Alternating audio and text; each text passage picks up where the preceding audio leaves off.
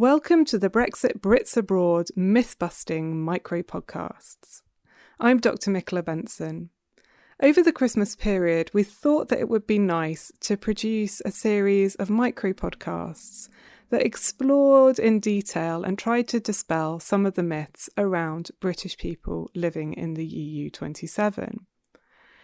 We've produced a series of 6 of these that look at issues including dual nationality, taxation, stereotypes, and hopefully do some work to support our overall argument around the diversity of the British population who've made their homes and lives in the European Union. Take a listen and let us know what you think. To our mind, one of the most pervasive myths about Britons living in the EU27 is the idea that they're all pensioners.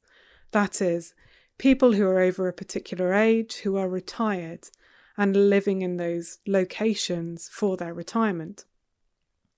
And certainly it's that myth that was really at the forefront of our minds when we set up this myth-busting exercise through the Brexit Brits Abroad podcast. From our point of view, though, it's really important that some work is done to illustrate the diversity of the British population living in the EU27.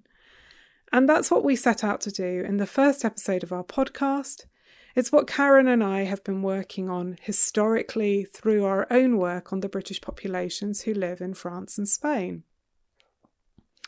And certainly, with Brexit on the horizon, it's more important than ever to consider the diversity of that population and what the implications of Brexit might mean for them.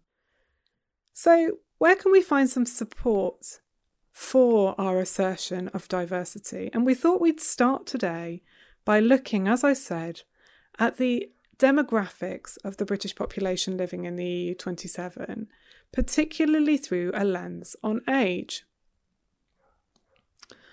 So, how can we myth-bust about this idea that British people in the EU27 are pensioners? The statistics are actually quite clear on this. Simply put, Eurostat data from 2011, which is the most up-to-date data that we have for across the EU27, shows that only 21.24% of British people living in the EU27 are over the age of 65. And you might be asking yourself, well, how many people does that mean? That means 189,105 out of a grand total of 890,299. As I said, this is Eurostat data from 2011, so not necessarily the most up-to-date information, but the most up-to-date information that we have to hand. Now, some people might be sitting there with a bit of scepticism and asking the question of, well, okay, so that's on average across the EU27 countries. But what about those places where there are larger numbers of British people who are over the age of 65? Even when we look at Spain, which is undoubtedly the paradigmatic case of British retirement migration, only 32.72% of that British population are over the age of 65.